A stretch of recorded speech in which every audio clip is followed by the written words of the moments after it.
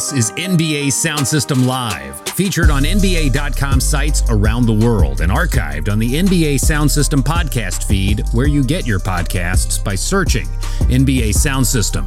Thank you for joining us. Follow us on Twitter, Instagram, and Facebook, each with the handle @NBA Sound System, or visit us at NBASoundSystem.com for more. Now, NBA Sound System Live. It is indeed NBA Sound System LIVE Live. Carlin Gay alongside Scott Rafferty. Here we go across the NBA Global Networks. Scott, how you feeling, my friend?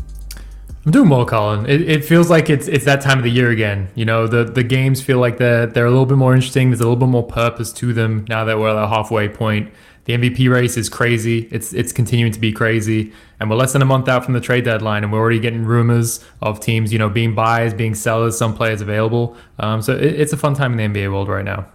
It is indeed. You mentioned the trade deadline. We'll talk a little bit about the most interesting teams to pay attention to as we approach February 10th, the day that the league slowly stops and waits for that 3 p.m. Eastern timeline, it seems like. And then maybe a little bit after. Some people still using fax machines out there. Luka Doncic has not been able to hit a jump shot in a very long time, shooting sub 40% in his last couple of games. But the Mavs, they're still hot. They're slowly creeping up the Western Conference standings. We'll talk a little bit about them. A ton of games on yesterday in celebration of MLK Day. We'll get to those. But we start with a storyline that just fell right into our laps this morning, Scott. How about the Lakers? Always the gift that keeps on giving. Frank Vogel apparently coaching for his job after just winning the title a season and a half ago in the bubble. Probably one of the hardest titles to ever win. And he did it with the Lakers, and now he's on the hot seat. Reports coming out of L.A. Via Bill Oram and Sam Amick of The Athletic saying that Frank Vogel is being evaluated on a game-to-game basis. I read that and I say his days are numbered. Like when that report comes out, short of like reeling off 10 straight, that means it's over for Frank Vogel, right? So where do you sit on this, Scott? Is it too early? Should he even be on the hot seat? They just won a championship, it feels like. They didn't even get a real chance to celebrate that ring. But Frank Vogel on the hot seat so far, and what's your thoughts on the whole drama going on in LA? I think it's just he's the easy person to kind of pin the blame on, right? Like the reality is that this was an imperfect roster coming into this season, and that's coming from someone who was relatively high on the Lakers. Like that they were considered title favorites when you look at the odds going into the season.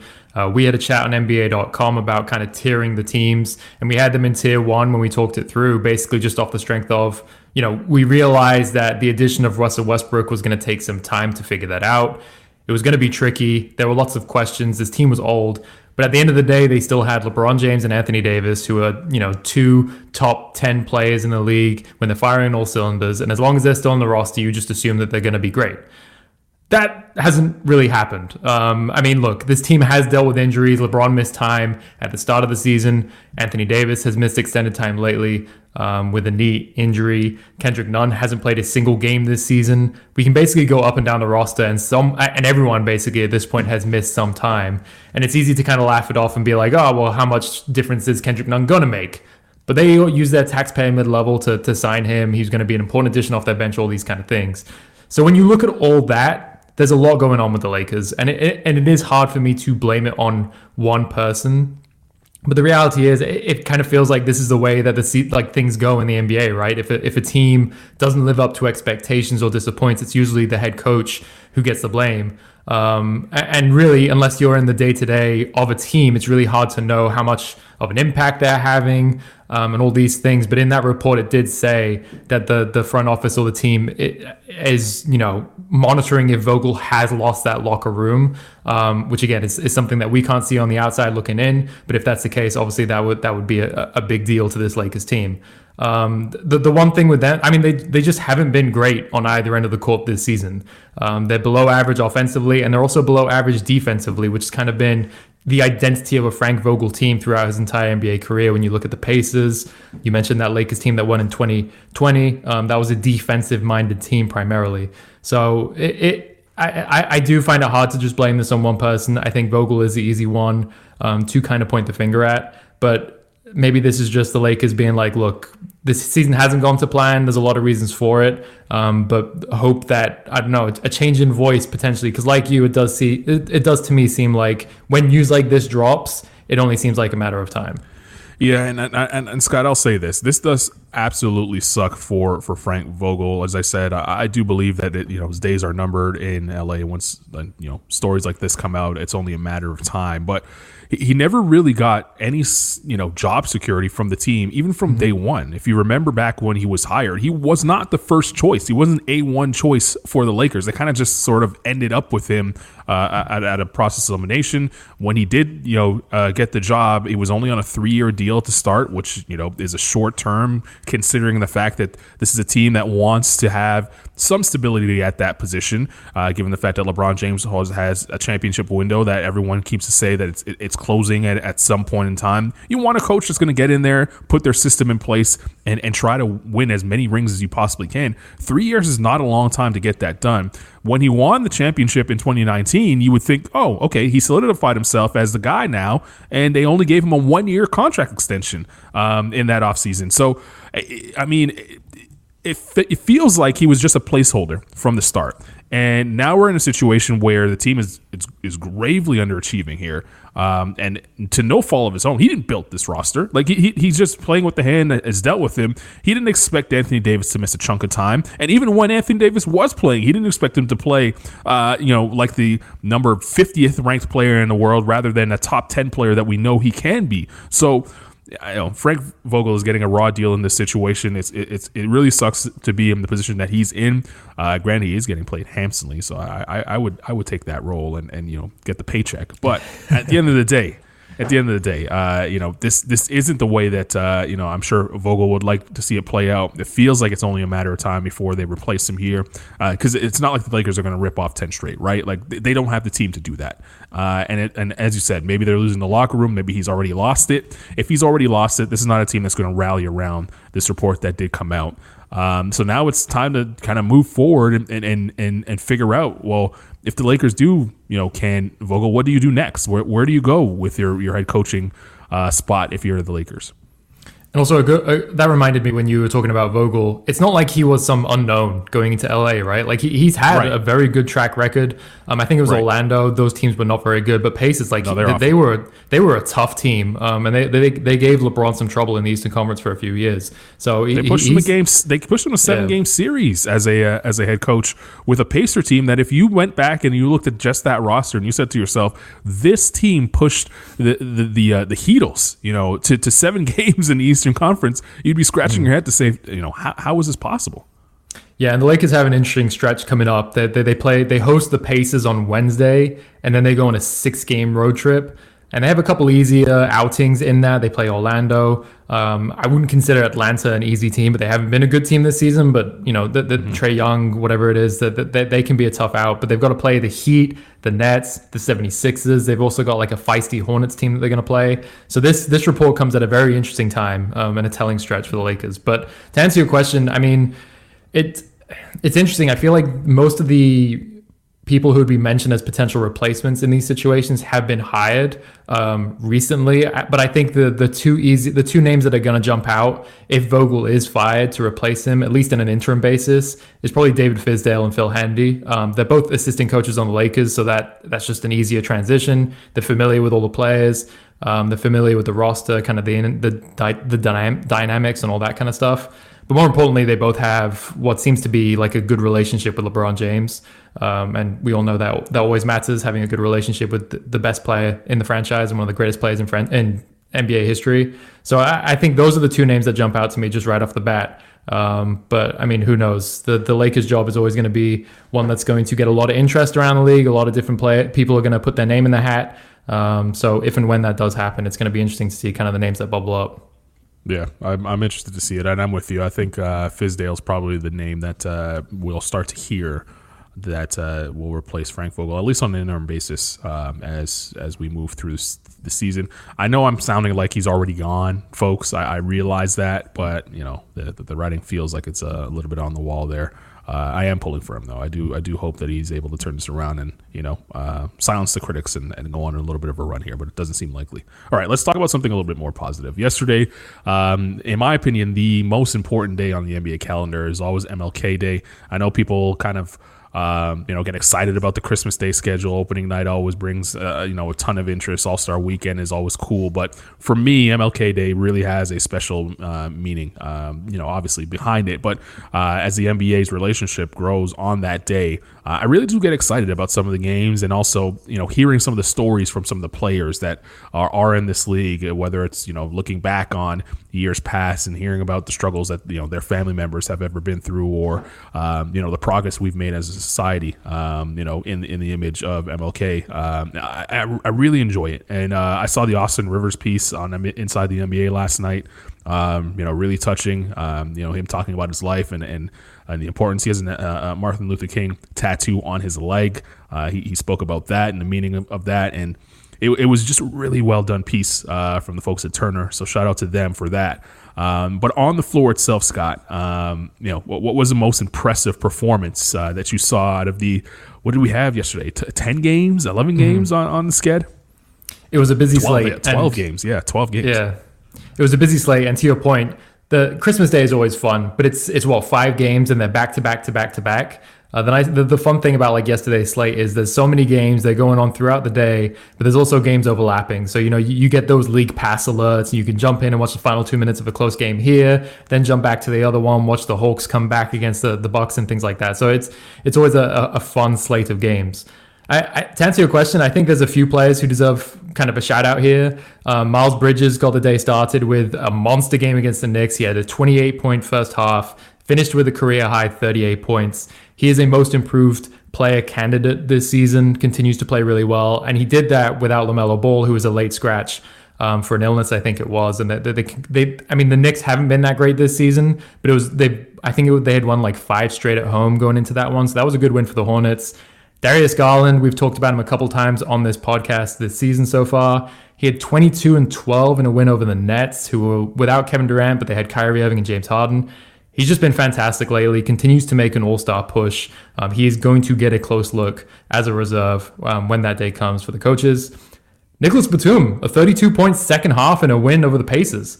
I think he only joined a few players this season. I think it was Steph Curry, Giannis, and Jaylen Brown as the only players with a 30-point half this season, which it's funny. That would be a good trivia question at the end of the season. But in terms of the best performance of the day, I'm going with Devin Booker.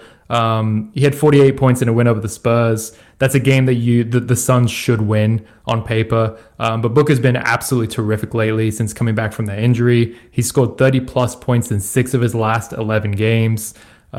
We've talked a lot about All-Stars. One of those guard spots is pretty open in the Western Conference. He's making a big push for it. But Booker's a proven player at this point. 2-time All-Star. We saw what he did in the playoffs, saw what he did in the finals.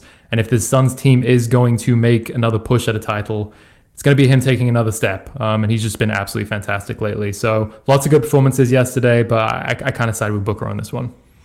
Yeah, Devin Booker's been spectacular this season quietly. I saw I think it was John Schumann the other day tweet a picture or a video of him just defending and at the high level, and he doesn't get the credit that he deserves on that end of the floor. I don't think he was ever labeled as a bad defender. Oh, he was.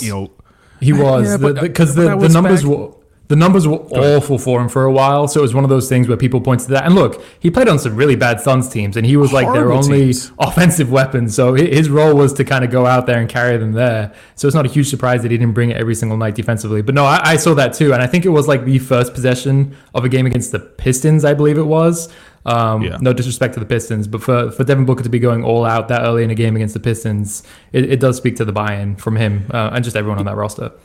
Yeah, I think there's a little difference between the label that we throw out often is okay, this guy's a bad defender, this guy's a horrible defender. A couple clips, yeah, you could pick out you maybe even Dennis Rodman. I'll throw him out there. There's probably clips that you could pick out of him, taking a possession or two off and throwing them on social media and saying, oh, this guy isn't giving the effort that he really should be giving on a defensive end. You know how hard it is to play defense for an entire game. Most of you listening that play pickup don't even play defense at all. And for you to sit there on your computer to say, all right, this guy doesn't play defense at a high level for an entire 48-minute basketball game, a little bit different. But I think now, and you mentioned he was on some horrible teams. So I think now that he has some solid defenders around him, he's never going to get to the point where you pick on him. And that's, to me, where you get in the bad defensive category. Like, when other teams are picking on you, not only in the regular season, but in the playoffs, that's where the difference is. And I don't think Booker's ever been in that category of poor defenders. I'm with you. And a lot of it is effort as well, right? That's not everything defensively, but there's definitely more effort being exerted on that end of the court. It's also because he just doesn't have to do as much offensively as he used to, right? Like, obviously, he's still their leading scorer, the number one scoring option on offense, but having Chris Paul take some of that playmaking burden off of him, DeAndre Ayton making that jump, doesn't have to do quite as much offensively anymore, so he can expend a little bit more energy defensively. And we've talked a ton about the Suns in the past, but they're just a fantastic all-around team. All right, I'm going off the board with my big performer from MLK Day. I'm going with Dorian Finney-Smith. 17 points, 10 rebounds. He shot 54% from the field, 57% from three. He had some decent moments in the playoffs last year when the Mavs were pushing the Clippers in that first round series, and he just doesn't have it consistently though. But over the last couple of games, he's finding the stroke, and he gets into these zones where it feels like everything he throws up from three is going in, and the Mavs need that, right? Like, they need that secondary consistent score, especially with Tim Hardaway shooting as poorly as he has this season. So. Hardaway had a decent night from 3-point range yesterday, went 42%, but from the field he shot 28%. Scott, and there's a lot of nights like that for Tim Hardaway Jr. That's why he's coming off the bench, and they've inserted Jalen Brunson into the starting lineup. So.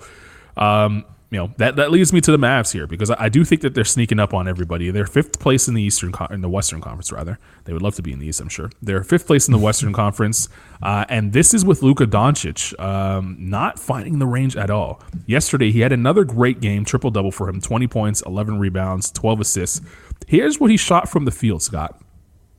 23.5% from the field, and he was 0 of 6 from three-point range. He's not... the numbers are there, right? Like the Luka numbers, if you just see the counting stats, they're there, but efficiency is he is having his. I need to look it up. It feels like he's having his worst shooting season of all time, right? Like this is the worst he's played in the league. Granted, it's only a couple seasons in, but this is by far the worst he's shot from the field. Certainly since his rookie season. There's no doubt about that. Look, the interesting thing about Luka, yes, he's not scoring like he usually does, but it's funny, if you pull up the Dallas Mavericks schedule on ESPN, for every single game they have the highest point scorer, highest rebounder, and highest assists. Luka's name is all over that. And that just speaks to, yes, he's not shooting well right now. He is struggling to score the ball. He still grabs a ton of rebounds, still dishes out a ton of assists. We don't need to talk about how good of a passer he is and the way that he kind of just plays games with defenses. But he's basically averaging a triple-double since his return from missing some time with COVID. This Mavericks team is quite interesting, though, because the last couple seasons, they were an offensive-minded team. Sure. Last season, they ranked 8th in offensive efficiency and 21st in defensive efficiency. And that's basically flipped to this point of the season. They're 18th in offense and 4th on defense, which when I looked at it today, I knew they were good defensively. I didn't know they were 4th in the league good. I think that's going to raise a lot of eyebrows. And Jason Kidd kind of talked about that aspect of this team after their win against the Thunder. This team doesn't need to score necessarily 120, 110 points every single night to win games. They can grind it out defensively. And I think, if you're an optimist about the Mavericks right now, it's been a bit of a weird season for them to this point. But if they're this good defensively, I mean, Luka's going to be better offensively, right? Like, it's only a matter of time until some of the shots start to drop for him. We're talking about one of the best all-around scorers in the league, a guy who can hurt you in so many different ways. You would think that Tim Hardaway Jr. will shoot better as the season goes on. Jalen Brunson has been fantastic lately. Right. And there was a report yesterday, I think it was, saying that he's looking for a 4-year, was it $80 million contract as a free agent in the offseason.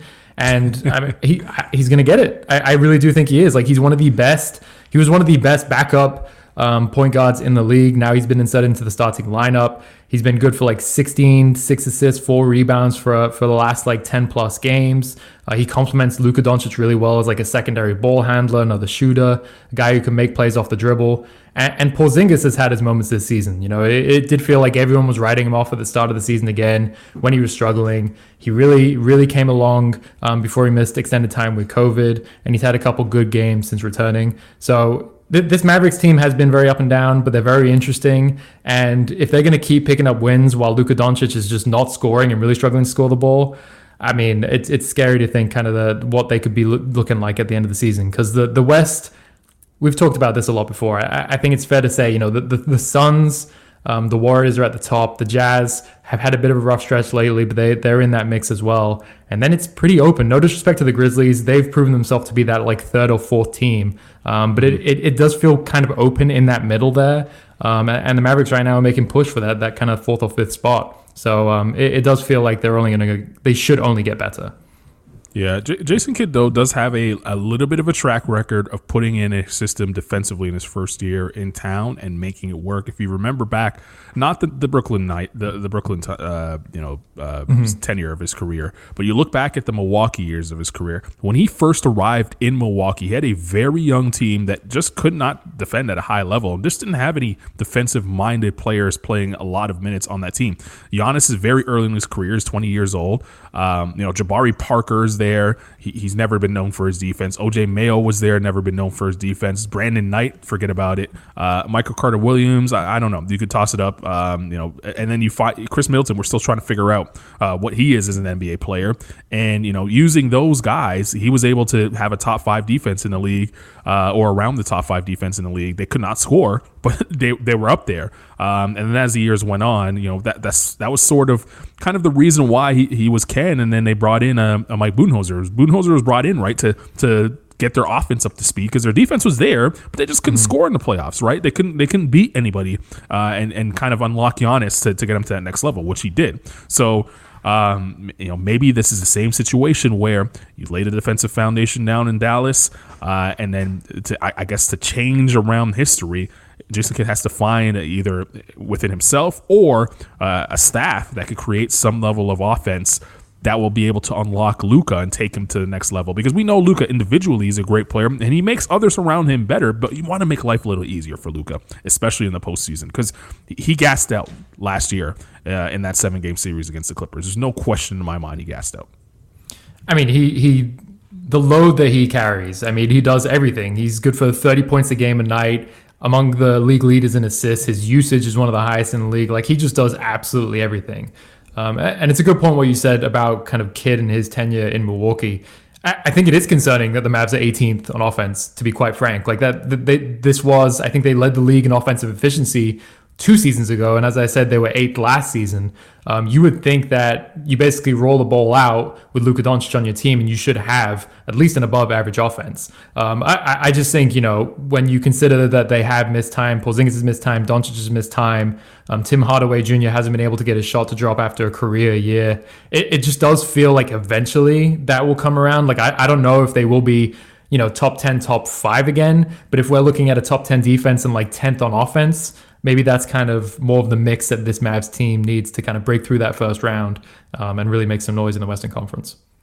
Yeah, it'd be interesting to see how they figure things out. Things need to be different in the playoffs. That's the bottom line. We need to see Luka Doncic win one playoff series this year. Otherwise, I feel like people are going to start to have that rumblings on can Luka win? Can Luka win? And I mean, this year I don't expect much out of them.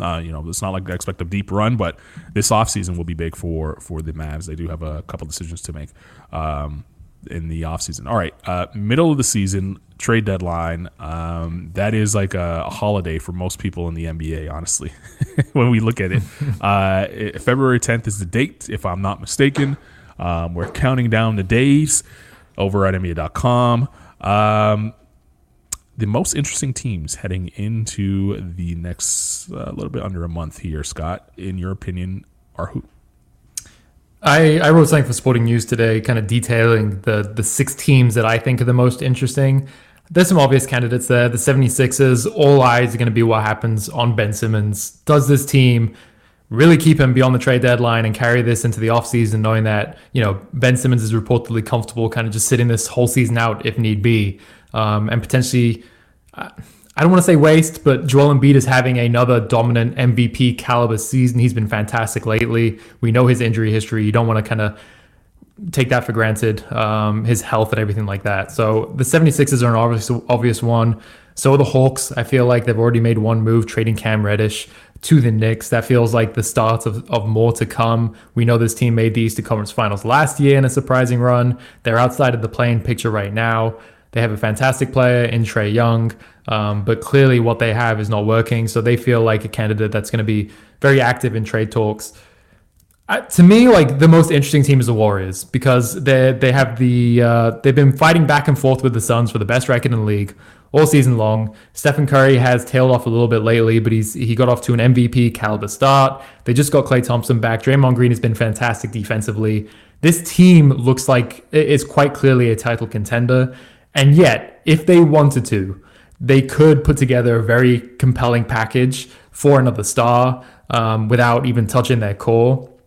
And I think the safe bet is that they're just not going to do anything or nothing big, nothing drastic, because, again, they've been fantastic this season. I think they are title contenders. They're built very well for the future as well. When you look at James Wiseman, Jonathan Kuminga, Jordan Poole, guys that they would have to trade, I think, to get that other star. So right now they're in a good position both this season and beyond. But just the possibility of them being like, you know what, we're going to go all in on this title window right now and put all the things that we have and get another star to make the most out of this. I do think that they're the most interesting team to watch kind of in these next few weeks.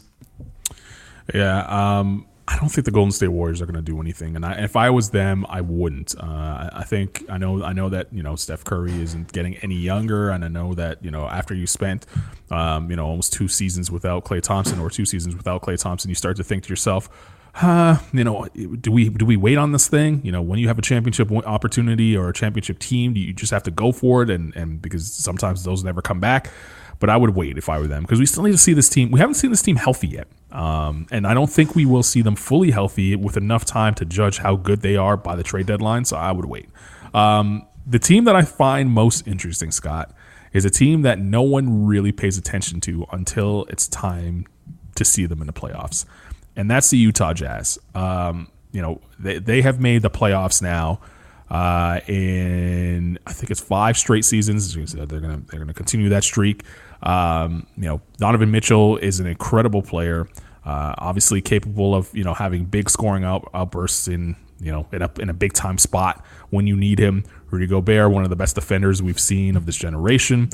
They made the big trade for Mike Conley, thinking that would take them over the top. It hasn't.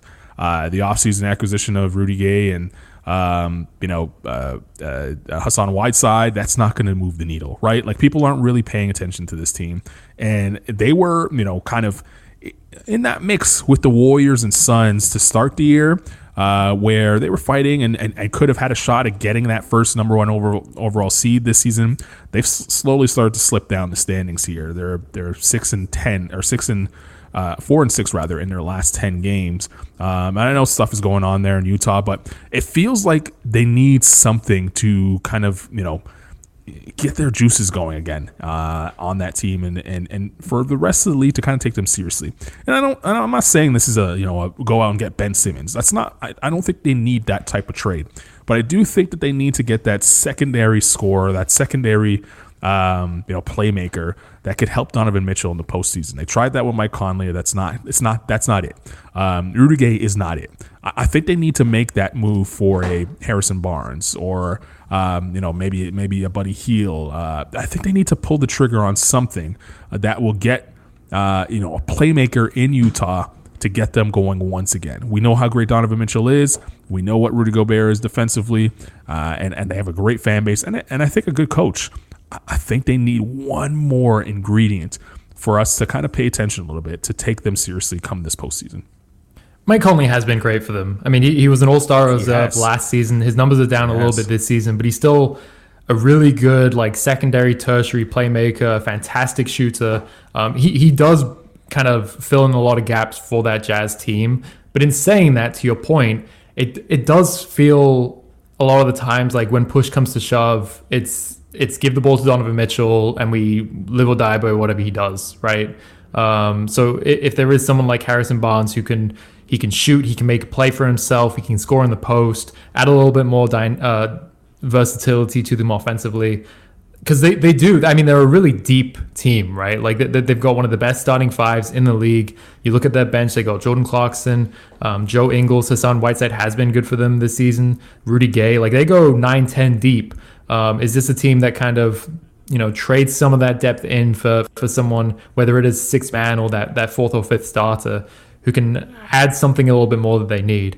I don't know. I'm still... This recent stretch has been weird. They were out without Rudy Gobert for a long period of it, though. And for anyone wondering if Rudy Gobert questioning his Defensive Player of the Year awards or what he brings to them on that end of the floor, just look at that stretch without him, how they performed.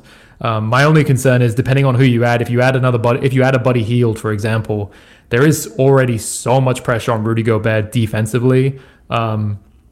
I feel like that's just going to add more pressure to him. Like they need a little bit more versatility on the defensive end, especially on the perimeter.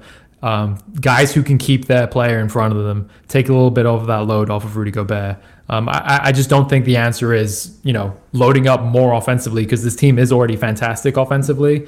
But it does feel like maybe there is another move to make, because this is the hardest place to be, right? Like this team is fantastic. They win 50 games a season easily. They're a top 4 team in the West. They feel like a safe bet to be like a second round team. But how do you get over that hump to be not just one of the best teams in the West, but a team that can make a run to the finals, beat the Suns in this series, beat the Warriors in this series? It's the hardest jump to make in the NBA. Yeah, and it's interesting too, Scott, because it's not like, I'm not saying it's time, to blow it up either, right? Like Donovan Mitchell's 25 years old. You're going to build around him for a very long time. The problem is that your second best player, Rudy Gobert, is not getting any younger. And it feels to me like his game is not going to age as gracefully as it may if he was LeBron James. Well, no one's game ages like that. But there's going to be a steep decline, I feel like, at some point with what he brings to the table, both on both ends of the floor. Once he starts to kind of slow down a little bit, and you don't want to be stuck with a player like that. Not stuck with a player. Let me take that back. You don't want to have one of the greatest defensive players of the generation, and not give him a real shot at making a run, because the Jazz haven't made a real run at the championship yet with this core of Mitchell, Gobert, and I'm not even going to throw Conley in them, but Mitchell, Gobert, and Schneider. They just haven't had a shot yet. And granted, it was early in Mitchell's career, but now feels like the time where he's ready to take that step. He's had those playoff failures. He's learned those lessons. Gobert is in the prime of his career, and now feels like the time to really give him that one more piece that's going to take them over the top. And you mentioned how deep they are. Sometimes that doesn't matter in the postseason. Like, you can only play 5 guys, and some teams go shorten bench to 7. So depth really helps in the regular season. In the playoffs, versatility helps more in the playoffs than depth. It's great to have different types of lineups, but the Jazz, I don't know if they have that versatility. They have depth, but I don't know if they have like different types of lineups that they could go out there and beat you with.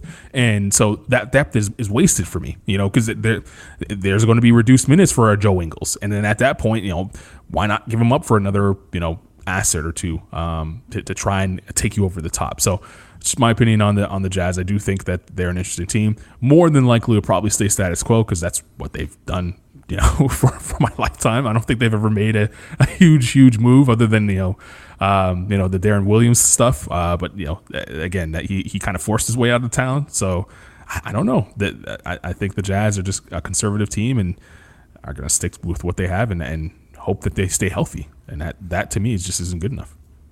It is a good point. You kind of talking about the depth and the need for versatility and how that's more important. It made me think of the 2019 Raptors when they won the championship. I mean, it does feel kind of like people gloss over that team as being like, oh, they got lucky with some of the injuries that faced. They were fantastic on both ends of the court. Mm-hmm. Not just Kawhi Leonard going absolutely berserk in that run, but you have that pass first point guard in Kyle Lowry. Pascal Siakam kind of took into form. They had one of the best center rotations in the league in Serge Ibaka and Marc Gasol, and they had guys off the bench in Fred VanVleet and Norman Powell who knew their role. And even when they had a rough series or a rough few games, they showed up in moments that mattered the most. And they really went like 7 or 8 deep in that entire run. And it is interesting when you think about the Jazz, because as I said, they do run about 9 or 10 deep. And maybe, you know, do you give up a couple of those guys, 2 or 3 of those guys, to try and turn someone else in who can would hurt your depth, but maybe that helps more in the postseason. So I'm with you. I mean, they're a great team, but you know there is a lot of pressure on them, I feel like, to compete, to get further in the next couple seasons, because they have fallen short in the playoffs the last few years. They're a little bit restricted, I think. It's not going to be like easy for them to make a big move, but I do think they're going to be very interesting. That's a good point on your behalf. Yeah, we'll see. We'll see what happens with the Utah Jazz. The last time they made the NBA Finals, they went back-to-back years with NBA Finals appearances and lost to arguably the greatest player to ever play the game. All right, that's all we have. Yeah.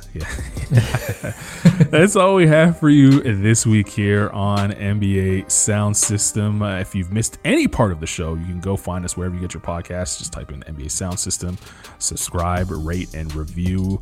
5-star rating helps us out a ton. A review, even leaving us a review, helps us out a ton to just get more listeners involved and create this community that we're trying to create here in the NBA world. So for Scott Rafferty, I'm Carlin Gay. We'll see you back here on a live show, 1 p.m. Eastern Time, 10 a.m. rather, Pacific Time. And if you missed any part of the show, NBA Sound System, wherever you get your podcasts. Enjoy your week, and we will see you next Tuesday right here on NBA Sound System.